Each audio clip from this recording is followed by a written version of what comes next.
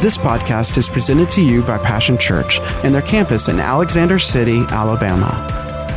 For more information, visit www.mypassion.church.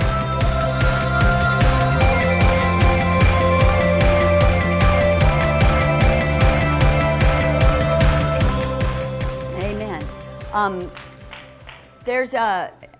I think, are there a few people here tonight that have not been in the study so far of the Tabernacle of David? Anybody here? Okay. Well, we have, everything will be on CDs, so please get the CDs when we get finished or whatever, you can get the whole set. So anything that, there's a lot that's been talked about already, and we don't want you to miss anything. We want you to have a complete understanding of what the Tabernacle of David is all about. It's a topic that hasn't been taught on an awful lot. I know before I came across a couple of books that I had never really gave any thought to the Tabernacle of David. I've always thought of the house of David and his lineage and what, that lineage was fulfilled in Christ. But this application of it, I had never had any understanding of. And as our foundational scripture in Amos 9 and 11 tells us, it is the beginning. It is it's God's favorite house. It's what he established that in David's time that he wanted to rebuild. He said in Amos and also again in Acts that was the house, the tabernacle, the tent of David that he wanted to build again. It was his favorite. We know that God in the Old Testament, he had three places that he dwelt. He dwelt in the tabernacle of Moses, he dwelt in the tabernacle of David, and he dwelt in the temple of Solomon.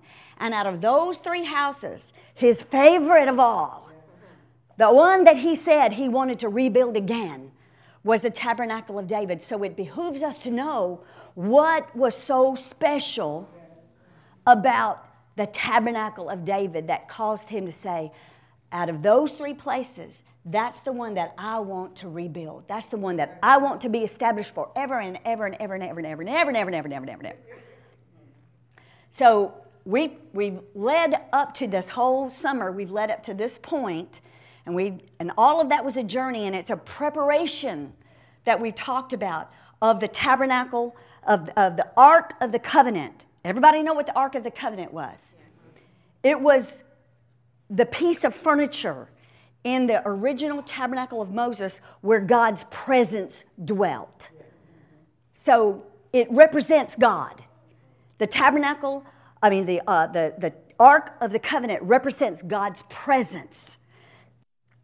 So this whole teaching we've led up to David and his desire and all that he was in bringing that ark into the city of Jerusalem and setting it in his place, capital H, not David's place. Difference here. We're not talking about in his place, David's place. His place, capital H, which means God's place. The place God had set for himself. Very important. This wasn't just David's thing that he thought it would be a good thing to do, so let's go do it. David and God got together. And God told David, come and get me. Come and get me. And set me on Mount Zion in the midst of my people. Okay? Because that's where I want to be. That's where God wanted to be. Now y'all got to get the CDs because I can't spend all my time going backward to get up here. You just got to get the CD and figure and understand all of that, why he left the tabernacle of Moses, and he said he wasn't never going back. And he never went back. He never went back, even though the tabernacle of Moses continued on in Mount Gibeon. Mount Gibeon was another city.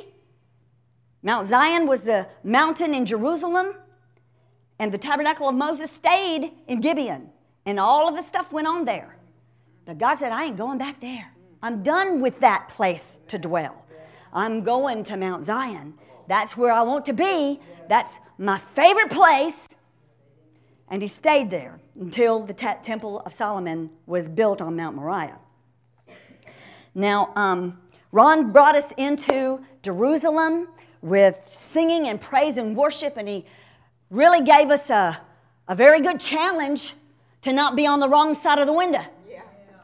If we're not careful, we will find ourselves on the wrong side of the window with the same spirit that Michal had. We don't want to be there because she was barren for the rest of her life. And I believe it was because she never had intimacy again with the king. Now that's what I think. I think that she lived in the palace, in the quarters of the women of the palace, but David never called for her again. Now that's what I believe. Now, it doesn't say that specifically, so y'all can just form your own opinions, but she was barren, and I believe it was because she never had intimacy with the king again. And that's indicative of us. We need to be careful. We don't need to have that same spirit that she had and find ourselves outside of God, separated from Him, never being productive and fruitful for God, for our King. So God brought us, Ron brought us into that, and I'm going to start in 1 Chronicles chapter 16 and verse 1. And I don't know that I'll read all of this because of time's sake. I always got a lot to say and a little bit of time to say it in. But we're going to do the best we can with the Lord's help. So in chapter 16 of 1 Chronicles and verse 1. So they brought the ark of God and set it in the midst of the tent, which David had pitched for it, and they offered burnt offerings and peace offerings before God. And when David had finished offering the burnt offerings and the peace offerings, he blessed the people in the name of the Lord, and he distributed to every one of Israel, both man and woman, to every one a loaf of bread, a portion of meat, and a cake of raisins. And in the King James Version, it says, and a flagon of wine. He appointed Levites to minister before the ark of the Lord and to celebrate by calling to mind, thanking and praising the Lord, the God of Israel. Asaph was the chief. Next to him was Zechariah, Jael, Shemiramoth, Jehiel, Mattathiah, Eliab, Benaniah, Obed-Edom, Jael were to play the harps and lyres, and Asaph was to sound the cymbals. I wish they had Fred and Sam in here somewhere. You know, Benaiah and Jehaziel, the priests, were to blow the trumpets continually before the ark of the covenant of God. Then on that day, David first entrusted to Asaph and his brethren the singing of thanks to the Lord as their chief task. And then David breaks into song here. He established something right from the get-go. He started it right out of the gate with a fresh new song from God. And I probably won't, I'm going to read, but he said, oh, give thanks to the Lord. Call on His name. Make known His doings among the people. Sing to Him. Sing praises to Him. Meditate on and talk of His wondrous works and devoutly praise Him. Glory in His holy name. Let the hearts of those rejoice who seek the Lord. Seek the Lord in His strength. Yearn for and seek His face and to be in His presence continually. Hallelujah. Earnestly remember the marvelous deeds which He has done. His miracles and His judgments He uttered as in Egypt. O you offspring of Abraham, of Israel His servants, you children of Jacob, His chosen ones. He is the Lord our God. His judgments are all in all the earth. I might as well go ahead and read it all. But be mindful of His covenant forever, the promise which He commanded and established to 1,000 generations. Boy, I tell you what, David was singing and praising God when he got there, and he still was. He wasn't finished yet. He offered all the offerings and gave them all out to the people, and he's still full of it. Hallelujah. He couldn't hardly stop. Thank you, hallelujah. He confirmed as a statute to Jacob and to Israel for everlasting covenant, saying, to you I will give the land of Canaan, the measured portion in your possession and inheritance. When they were but few, even a very few, and only temporary residents and strangers in it. When they went from nation to nation and from one kingdom to another people, He allowed no man to do them wrong. Yes, He reproved kings for their sakes, saying, touch not my anointed, and do not my prophets no harm. Sing to the Lord, all the earth. Show forth from day to day His salvation. Declare His glory among the nations, His marvelous works among all peoples. For great is the Lord, and greatly to be praised. He also is to be reverently feared above feared above all so-called gods. For all the gods of the people are lifeless idols, but the Lord made the heavens. Honor and majesty are found in his presence. Strength and joy are found in his sanctuary. Ascribe to the Lord, you families of peoples. Talking to us, isn't he? Ascribe to the Lord, you families of peoples. Ascribe to the Lord glory and strength. Ascribe to the Lord the glory due his name. Bring an offering and come before him. Worship the Lord in beauty and holiness in a holy array. Tremble and reverently fear before him, all the earth's peoples. The world also shall be established, so it cannot be moved. Let the heavens be glad, and let the earth rejoice, and let men say among the nations, the Lord reigns. Hallelujah. Let the seas roar, and all the things that fill it. The fields rejoice, and all that is in them. Then shall the trees of the wood sing and shout for joy. Boy, the leaves are going to lift their leaves in praise, right? Hallelujah. Before the Lord, for he comes to judge and govern the earth. Oh, give thanks to the Lord, for he is good. His mercy and loving kindness endure forever. And say, save us, O God, who is our salvation. Gather us together and deliver us from the nations, that we may give thanks to your holy name and give glory in your praise. Blessed be the Lord, the God of Israel, forever and ever. And all the people said, Amen. Woo! And praise the Lord. Yes, they did. Hallelujah. I mean, David didn't waste no time. Woo! He got started right out of the gate. He said, boys, I'm going to set y'all up, and this is what I want y'all to do. All the time. Hallelujah. Woo! Hallelujah. Praise the Lord. So David left Asaph and his brethren before the ark of the covenant of the Lord to minister before the ark continually, as each day's work required. And Obed-Edom with his 68 kinsmen, also Obed-Edom, son of Jeduthun, and Hosah were to be gatekeepers. And David left Zadok the priest and his brethren, the priests, before the tabernacle of the Lord in the high place that was at Gibeon, to offer burnt offerings to the Lord upon the altar of burnt offering continually morning and evening, and to do all that is written in the law of the Lord which he commanded Israel. With them were Haman and Jeduthun, and the rest who were chosen and expressly named to give thanks to the Lord, for his mercy and loving kindness endure forever. With them were Haman and Jeduthun with trumpets and cymbals, and those who should sound aloud, and instruments for accompanying the songs of God. And the sons of Jeduthun were to be at the gate. Then all the people departed, each man to his house, and David returned home to bless his household. Praise the Lord. Hallelujah. Now I'm going to try to break this down and get as much broke down as I can. But I want to start it here at the beginning. We know that on the way to Jerusalem, David offered sacrifices. We know that at least, and as I said before, it's questionable. Some people say he only offered them coming right out of the house of Obed-Edom. He only offered it right then. Some say that he went 6 steps and all the way up to Jerusalem, offered every 6 steps. So, it really doesn't matter. He just offered sacrifices, burnt offerings and consecration offerings. He offered 7 bulls and 7 rams. You can read that in 1 Chronicles 15:26. Now, when he gets up here to where the tent that he has pitched for the Ark of the Covenant to set in, he offered burnt offerings, peace offerings, and burnt offerings. And these were voluntary offerings.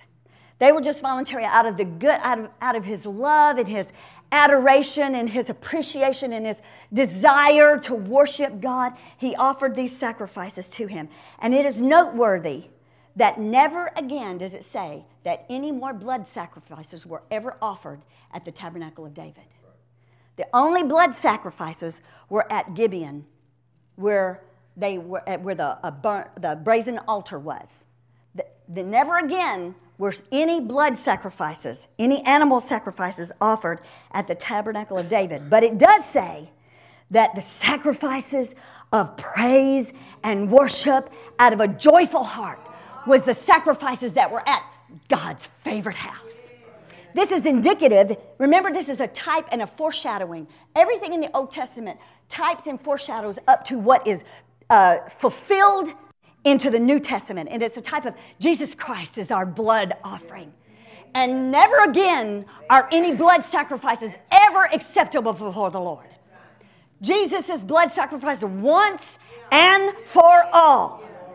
Hallelujah. God's favorite house. I believe God never did like them blood sacrifices in the first place. That wasn't what he was after. What he was after was sacrifices of praise and thanksgiving out of a joyful heart. Those are the acceptable sacrifices to the Lord. Out of us, right out of our bellies shall flow rivers of living water. Hallelujah. Those are the sacrifices that please God. Never again at the Tabernacle of David were any blood sacrifices offered. Only at Mount Gibeon. That is very, very pointative. I wanted to make that plain to you and point that out. Now David, as I said, brought the ark in, placed it in its place, in God's place, that he and David and God got together and decided. And he set up, and I'm going to I don't want to get into a lot of the analytical stuff. You know, I really want to get into the spirit of what this is talking about. That's where I just can absolutely soar out of here. But I need to point this out just a little bit. You can see there in down through the starting in the first part in chapter 16, verse 5, and then again over in verse 37, talks about who he set up, the different ones he set. And it doesn't say Abiathar in here, but Abiathar was the other priest, and he stayed in Jerusalem with Asaph and Asaph's brethren to minister before the Lord in the tabernacle of David. And he set up and he sent Zadok and Jeduthun to the temple of Moses and all of their brethren. So he divided the priests. So that's priests here to minister before the Lord in song and in praise at the tabernacle of David. And then he sent Zadok and the other company of priests, Jeduthun, to Mount Gibeon to continue on with the blood sacrifices because they had to be offered continually because Jesus hadn't come yet. Okay? So, but it's indicative that those were at Gideon and the tabernacle of Moses with the brazen altar, and the only sacrifices that God, that he wanted to be around is what I think, just my opinion, was the sacrifices of praise and worship. Those are the things that are so pleasing to God, so pleasing to him. But probably next week there's a page in this Tabernacle of David book that has it broke down very well. The 24 courses that David set up under Asaph and his brethren. You had the three main leaders or first degree of singers, and you had the second degree of singers. There were 288 singers in all, 306 when you add Chenina and the three, and then the original first 14 that were under the main three. And he set that up 24 hours a day, 7 days a week, 52 weeks in the year. Every day there was praise and worship. Never quit, never stopped. And they had their courses that were set. That's when they showed up for duty, so to speak. It was their turn, it was their turn, their watch, and they showed up. And I'm not going to get into all of that. You can read it, and like I said, I'll probably run off copies of that. Anybody wants to see that breakdown, they broke it down for you so you can see you like that analytical stuff. But I want to get into a little bit of what David, the spiritual application of what David, profoundly the progressive truth that God showed David, and out of David's heart as a worshiper, that he and God connected with that. I mean, they connected with that. It's what God had been looking for. Been looking for. David learned something. A vital secret somewhere in the process of getting God's presence to Zion.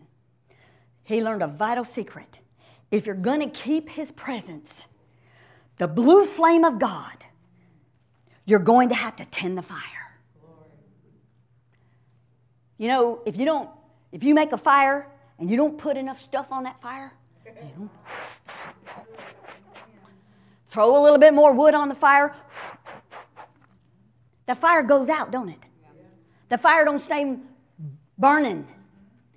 So David realized that you got to tend that fire. And if we are going to tend the fire, then we've got to be willing to be the fuel. You and I are the fuel of the flame. We fuel the flame of God. You and I fuel the flame of God. David realized that, and he set that into motion. He established that, and we can see that in the pattern of the ark. And this is so cool. Woo! I hope I can get it out. Now, Moses got the pattern to how to build the ark, right? Before he went up to the mountain, Mount Sinai, and God gave him the whole picture of what he wanted done, how he wanted it done, and Moses came and set it into motion and got everything going, and who's going to do this and who's going to do that, and those that were skilled did what they were skilled at. In Exodus chapter 25, verses 18 through 20, it tells us how the ark was made. It said, and you shall make 2 cherubim of gold. Of hammered work you shall make them at the 2 ends of the mercy seat. Make 1 cherub at one end and the other cherub at the other end. You shall... Oh, I lost a little paper. Oh, well. Oh, no, there it is. Sorry. Sorry, people on the CD. Lost one of my little notes. You shall make the cherubim at the 2 ends of it, one piece with the mercy seat. And the cherubim shall stretch out their wings above, covering the mercy seat with their wings, and they shall face one another. The faces of the cherubim shall be toward the mercy seat. Now, David got this picture, and he brought it and put it into actual application of what this picture looks like. Now, the first thing that jumps out to me is that the mercy seat and the cherubim were made of all one solid piece. They weren't separate pieces that were molded and welded together. It was all one piece. The mercy seat, this is what's set on top of the ark. Inside the ark was the tablets of stone with the law written on them, and the rod and the manna, okay? I don't think that all of that was in there at this particular time, but the law was in there, for sure. Now, the mercy seat sat on top with, at one end, the cherubim were molded from one continual piece of gold. Now, this speaks volumes to us in that the mercy seat of God and the cherubim, that is a type and a shadow. When Moses looked into the heavens, it says in Isaiah chapter 6 and verse 2, it says that he saw in the heavenlies the 6-winged cherubim that were worshiping around the throne of God. And they had 6 wings. Pastors taught us, what does the number 6 mean? It means man. It means man. David saw this, and he said, I'm going to put man around this throne, man around this ark, man around this ark to worship and praise him. Hallelujah. Me and you. Man, this was, he looked into heaven, and this was the heavens brought right down here to earth. Heaven brought right down here to earth. And you and I, we are the cherubim. Me and you, we're the cherubim. And as the man was molding and making this piece that sat down on the ark, that was the presence of God, that the blue flame set right down in here, he took a hammer and he beat those wings into place. And he beat that mercy seat into place. And he beat those wings and the cherubim upward and outward, and he shaped it, hit it, shaped it, molded it, made it. Do you see that picture? Hallelujah. That's exactly what happens to us in our lives, in our everyday lives. As we go about living life, being a sacrifice unto him, living. Has anybody ever had hammer blows of life hit you? You know, gold, it's put under an extreme heated flame to get out all the dross and then separate. The last thing to be separated is the silver, which is a little bit below the best. So you get out all of that and you have that pure gold left.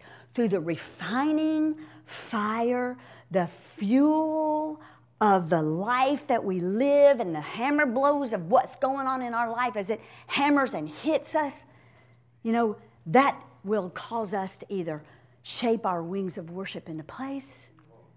As we praise Him in all things, we can allow it to make us better, or we can allow it to make us bitter. It's our choice. But God's design in that, just as His design in making this mercy seat with the cherubim, as the man beat out that mold and shaped it with the hammer blows. I mean, the hammer blows of life hitting it. The hammer blows hitting it and shaping it is the same thing that goes on in your and my life. As the hammer blows of life, man, my kids ain't do it right. Whoom! Man, somebody did this to me at work. Wham! Boy, somebody cheated me out of this. Boom! Life ain't going the way I thought it should. Boom! Amen. Anybody know what I'm talking about? Yes. Things you did and things you didn't. Bing, bang, bong, chung, chong. Wham! Every time you turn around, wham, wham, wham, wham. Beating our wings, either better or bitter. Molding us and shaping us, either as six-winged seraphim, praising and worshiping God, honoring Him. David saw this and put this into place, because let me tell you something. These worshipers that he had set up around it, they were just like me and you. They didn't we got a wonderful life. Everything is just perfect and nothing is ever wrong in our lives. And we just come to the Tabernacle of David and we're singing a song saying, oh, it's wonderful. Yay, yay, yay. Nothing going on in my life. It's just happy, happy, happy. No, they were just like me and you. They had things going on in their life too. Yeah. But it was their course. It was their job. It was their life. Yeah. It was their life. And it meant something to them. And they allowed the hammer blows of life. They couldn't have come to the ark of God unless their hearts were right. Unless they were in the right place. Unless they were praising God in all things. The blue flame sat down in the middle of that ark when David sung that song of praise. I think that blue flame went whoosh. As those worshipers took their place, David singing, blessing God out of his heart of worship, and those singers took their place, worshipers took their place around the ark of God, and his blue flame went, sat down there right in the middle of it. And he said, whoa, this is what I've been waiting for. I've been waiting for this since the days of Eden when I walked in the garden with Adam and Eve. I can come and I can be with my people. I'm not separated by no big thick veil. It's me and them and me. They're worshiping and praising me. There's no separation between me and them. The only separation, what kept God, in the Old Testament and in the tabernacle of Moses, the priest was the only one that could go into the Holy of Holies, right? He had to make so much smoke that he couldn't even see. He had to go in there. He had to know what he was doing, buddy, because he couldn't see. He couldn't see anything. And he had to perform his duties in there. And if he wasn't right, woo, they had to pull him out. They pulled him out. That's how serious it was to go into that Holy of Holies. But here in the Tabernacle of David, you had worshipers. They could see everything. They could see that blue flame of God. And what kept them from dying, what kept everybody else from dying, was the praise and the worship out of hearts of adoration and love to the glory of God. It became the veil. Their praise and their worship became the veil that separated God from His wrath. He'd been longing for this. He'd been desiring this from the beginning of time, a house, a place he could dwell, and he could be with his people once again. No wonder it was his favorite house. No wonder he said, that's the house I'm going to build. No wonder he said, that's the one, and I'll never, ever be separated from him again. Hallelujah. That's the beauty. That's the miracle of this house. That's the miracle of the Tabernacle of David. Praise the Lord. Do you understand how important your praise and worship is?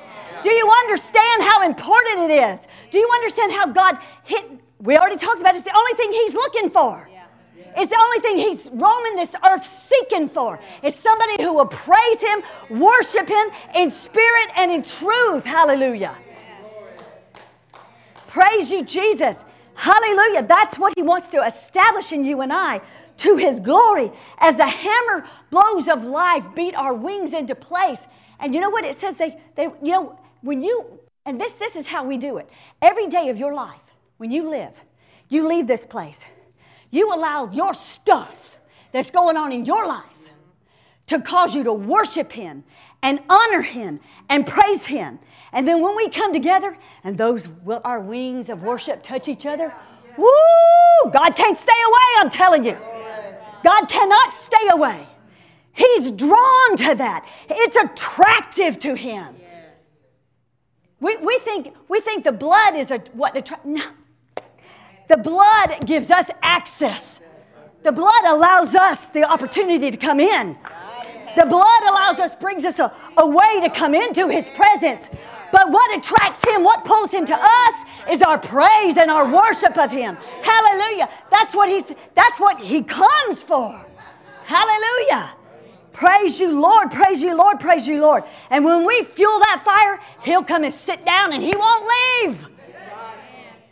He'll come and sit down in that place. And it's in us. We know that we are, God isn't concerned about what's made with man's hands. He's concerned about what he says, we are the temple of the Holy Ghost. We are where he chooses to dwell. But he also brings us together at one body in a location because he wants to move in his people together and corporately because he's got a purpose in that to move among everybody else in these outside of these walls.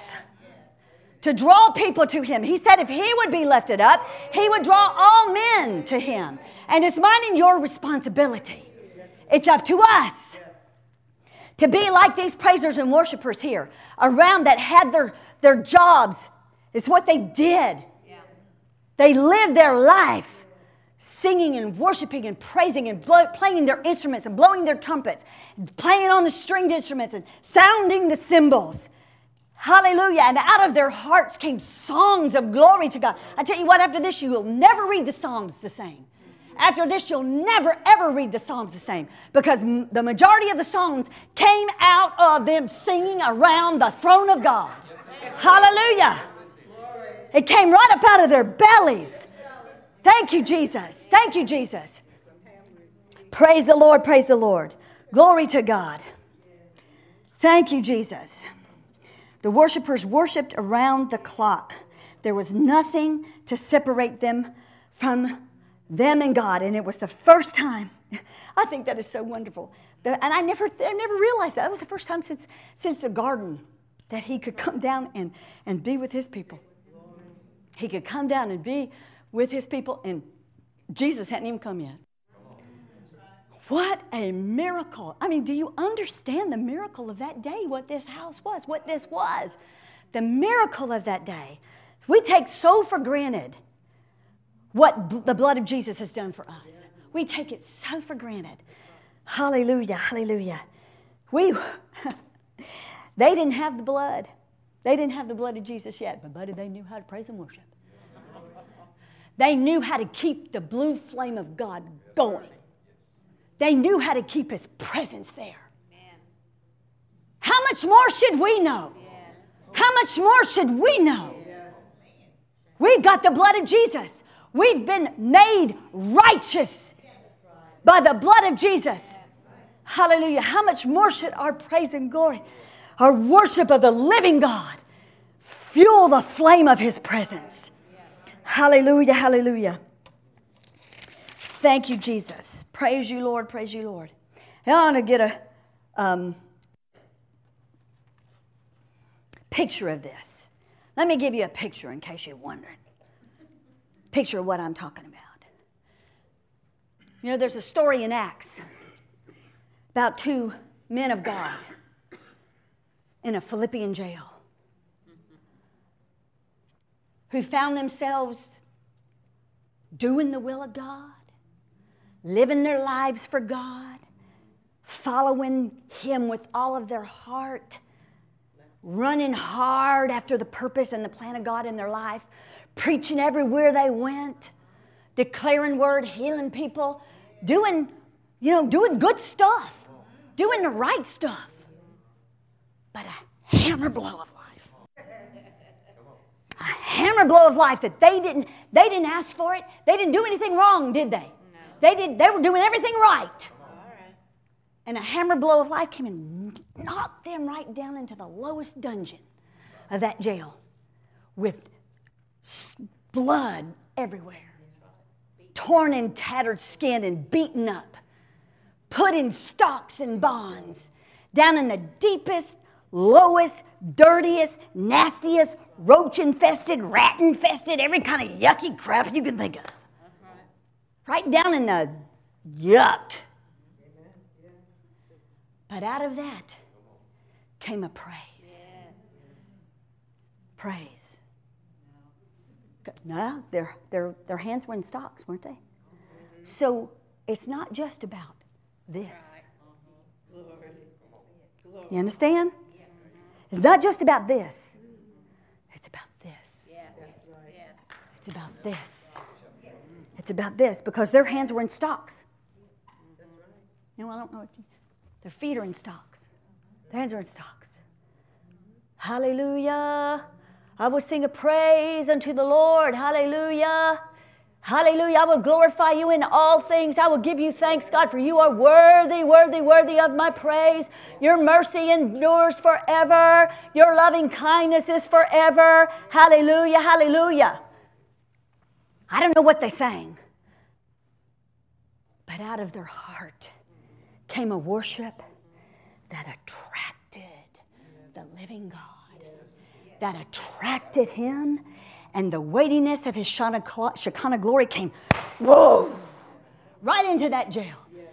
And not just their stocks and bonds came open, but everybody else's in the whole jail. Every bar, every gate was opened up. Woo! Hallelujah. Do you hear that? From their praise and their worship, out of their hammer blows of life that beat their wings of their praise and worship into shape, into the glory of the living God, God's Shekinah glory came down and sat right down in the midst of that Philippian jail. Hallelujah. And nobody could do a thing, could they? Because they didn't go nowhere. When that glory of God comes, you can't do nothing. They couldn't do nothing in the Temple of Solomon when he came in. They sang his mercy and goodness and kindness endures forever. And God's glory came in, and it said they couldn't even do what they're supposed to do. It was so heavy and thick with the glory of God that they couldn't even do what they were supposed to do. It happened in this Philippian jail. And out of that, a church was born. Out of that, a people was drawn to God. Out of that, glorious, wonderful, miraculous things were done. That's the picture of what I'm talking about. That's the picture of what David saw when he arranged these worshipers 24 hours a day out of all of the stuff of their life to give thanks and praise and glory. For this is the will of God concerning you.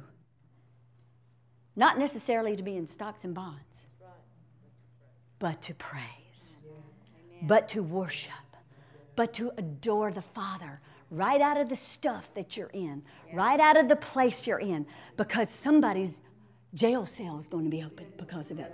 Somebody's stocks and bonds are going to be open because you praised God in the middle of your stuff. You glorified God in the middle of what was going on in your life. You sang up a praise. You shouted up a praise. You danced up a praise. You worshiped up a praise. Hallelujah. And somebody's jailhouse was open. Somebody's stocks and bonds fell off of their life. Hallelujah. God came down and moved in that praise, moved in that worship. We see that all the way through the Bible, all the way through the Bible. The key is praise and worship and adoration out of a heart that hungry after the presence of God, running hard after the presence of God and catching it. Hallelujah. Because I'm guarantee you, when you start praising and worshiping God, out of that, you can't help but catch the glory of God. Because He wants to be caught. He wants to sit down on that mercy seat. Do you see why the mercy seat and the cherubim is of one piece? Because right down in the middle of your stuff, in the middle of your praise, is that mercy seat that God comes down and sits, and He does miraculous things. He delivers. He heals.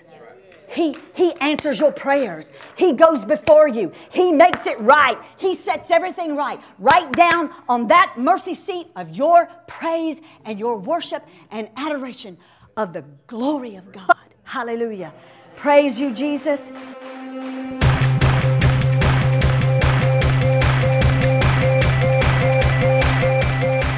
Thanks for listening to today's podcast. We hope you've enjoyed it and pray that you are blessed by God's Word.